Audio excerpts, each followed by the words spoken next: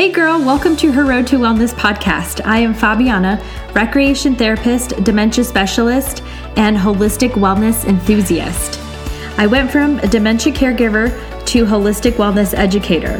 This podcast is all about living empowered and living a life above the wellness line.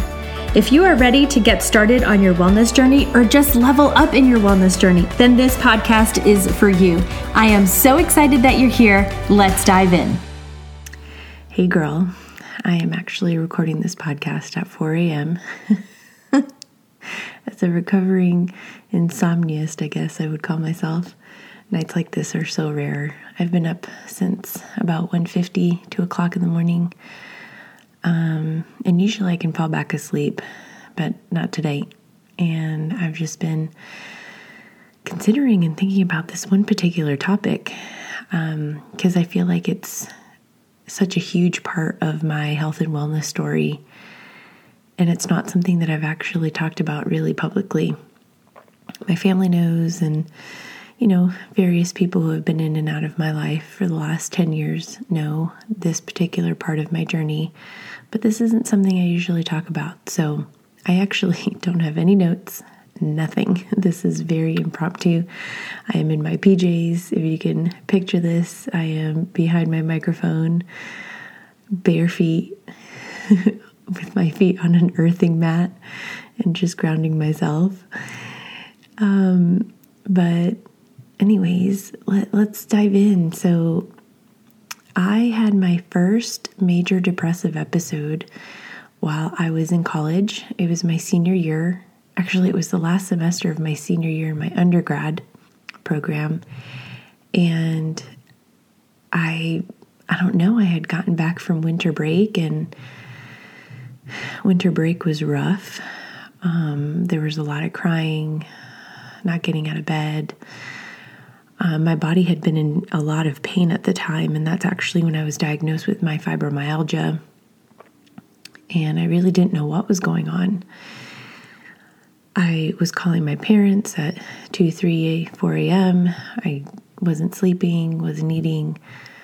And girl, I didn't even know I was depressed until, someone told me. They're like, you should maybe see somebody. I think you're depressed. And I was like, wait, what? This is depression. I've never experienced this in my life, or not that I knew anyway. And at that time, I had a very awesome professor named Dr. Jones, and, she knew something was off. I had lost a ton of weight, and she just knew I wasn't the same. So I went to her office, and she said, you know what, let's get you some help, and let's get you started in talking to someone. And before that, I really didn't know how to feel about therapy, because I knew that that's what she was talking about. And I had never gone. I don't think I ever really knew anybody who had been to therapy at that point. But I was like, you know what the heck? I will give this a try.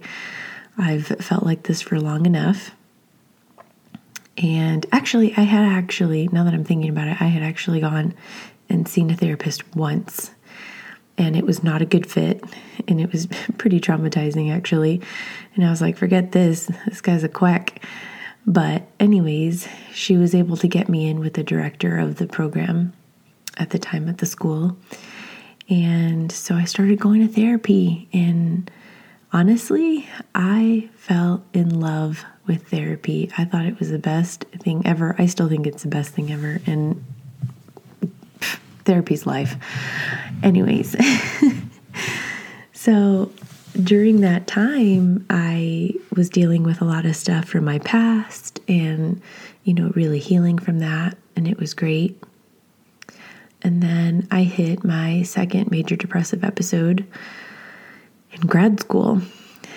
Again, just things that I really didn't deal with from the past that were just kept coming up for me, and I was just suppressing a lot of my feelings, and I just didn't have the right tools, right? So without the right tools, it's really hard to get by. And I again started to see another therapist who was actually given to me by the therapist I was seeing at school.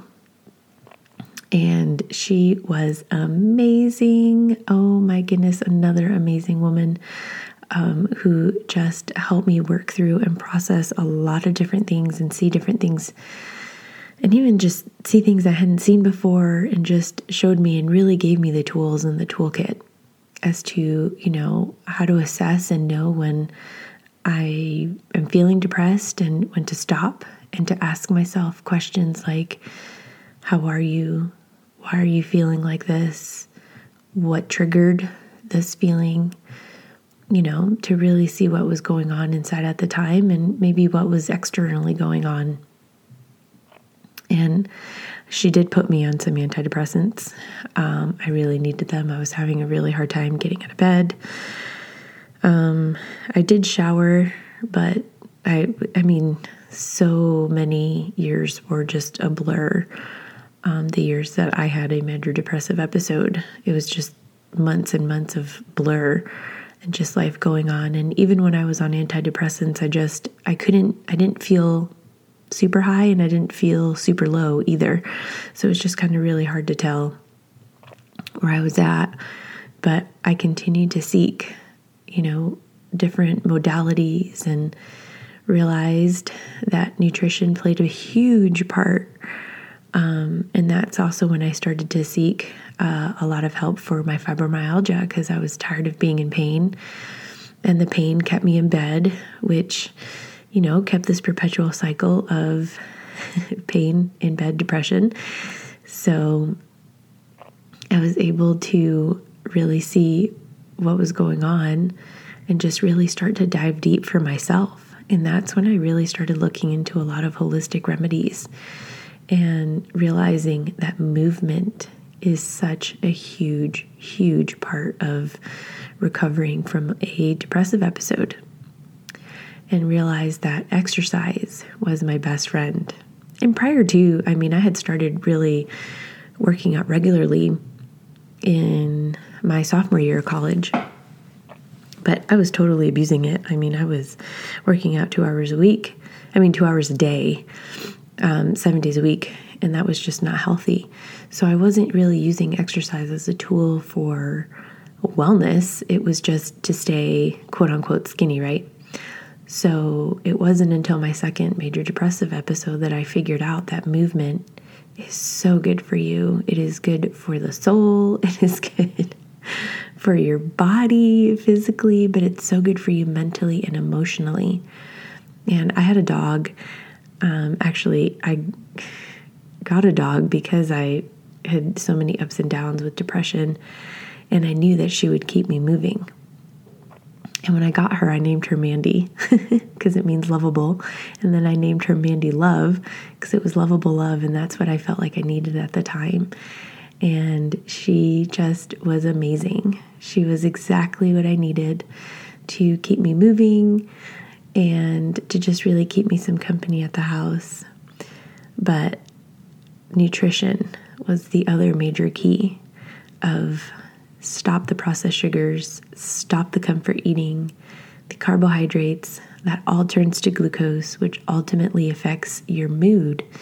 And that was so mind-blowing. I never knew, literally at that point in time, I had no idea that the food I was feeding myself was feeding my depression even more. So after I took a look at my nutrition and I took a look at my movement, I started to see a radical improvement. And here's the thing, girl. I don't know if you're the one that needs to listen to this or if you know somebody who needs to listen to this, but you're not alone. And that was the other thing that I realized. I had been alone for so long, and I had alienated so many people during my depressive years because I thought it was shame. It was shameful, and I had to hide it, and nobody could know because, I was known as this super bubbly, and my nickname in high school was Smiley and happy and cheerful, and I got voted most spirited on the tennis team, And I just was known for always being happy. And most of that was just, looking back at it now, most of that was just me masking a lot of pain. And, coming to terms with I really am not alone was so big for me. And I found a huge support group in friends who actually had been going through the same thing. And I had no idea because none of us wanted to talk about it. None of us wanted to talk about our past. None of us wanted to talk about what was really going on. And, while we were all searching for different ways to heal ourselves, we found, a community of women that could really help each other out, and we could call each other. And, so I highly recommend that if you are feeling depressed and lonely and, you find yourself crying often, talk to someone, whether I highly recommend you talk to a therapist. But if you're not there yet, talk to someone, reach out to a friend. If you feel like you can't talk to anybody else, come find me on Instagram. You can find me at Fabiana_Gould, and I'll be happy to, listen to you and talk to you and help you and take you along as far as I can. As a recreational therapist, I cannot promise, anything. I don't prescribe, I don't cure, but I can definitely share with you some of the tips and tricks that, I did to help me get out of my funk and to really help me move. And movement was a huge one. Nutrition was a huge one. Finding a support system, and then sleep, which is tricky because depression and sleep aren't always hand in hand. While some people sleep a lot, their quality of sleep isn't very good. So you're constantly feeling tired. And other people want to go to sleep, but like myself, it was manifested as insomnia. So I had very, very little hours of sleep. I mean, some days I was functioning at 3 hours, maybe 4 hours of sleep. 5 hours was a good night. But most of the time I ranged from 2 to 3 hours. It was pretty bad. But, I realized that sleep is a huge part of your mood and your brain health, which, brain health is not just dementia prevention and, trying to preserve your memories. It's also mental health and emotional health. And sleep plays a huge, huge part of that. And it wasn't until I made the connections of all of these things that I realized holistically, I could beat this. And I could do this by really having this support system and fueling my body with the nutrients that it needs so badly. And, hydration and moving my body every day. And moving doesn't have to be go run 5 miles, or go, hopping on a Peloton or working out extensively. It's just turning on a song that you love and just dancing it out. Because when you start to move your body, the frequency in the body starts to increase. And when your frequency increases, the depression starts to dissipate, because depression is low frequency in the body. So when I realized that nutrition, proper nutrition, increases my frequency, sleep increases my frequency because I can think better. I'm just automatically in a better mood because I slept. My body is healing itself, so I'm not in as much pain. Food is not dragging me down because I don't have as many sugars and junk and stuff in the body, or even food that I thought was healthy at the time.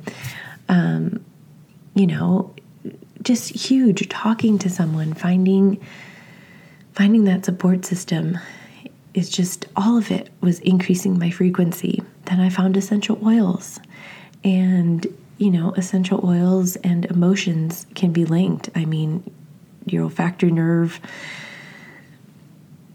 is linked to your brain, which is linked to your limbic system, which is the storehouse of, your emotions and your amygdala. And there's so much scientific stuff behind it that I won't get into because it's super sciencey, but I can talk to you about that in a later time. But all of that, raising my frequency, that's when I was able to really help myself. And that's when I was really able to get myself out of probably the most darkest times of my life. But I'm just here to tell you, girl, you are not alone. And I know how you feel, and I know how it's like. And it gets better. So give yourself some grace. And reach out to someone. And looking back at the last 10 years of my life, I realized that while depression absolutely sucked, I used that life experience to serve me today so that I can help others. And I couldn't tell you how many women I have met along the way who have told me I'm suffering from depression, or I've suffered from depression in the past, and I can totally relate. And let me tell you something, for those that have never been through depression, they don't really get it. And those of us who have, we get it. I see you, I feel you, and I hear you, girl. Things do really get better. There is healing. You will find healing. Thank you so much for listening to today's episode. If you loved it and it resonated with you, tag me on Instagram. Let's link arms and be empowered to live a life above the wellness line.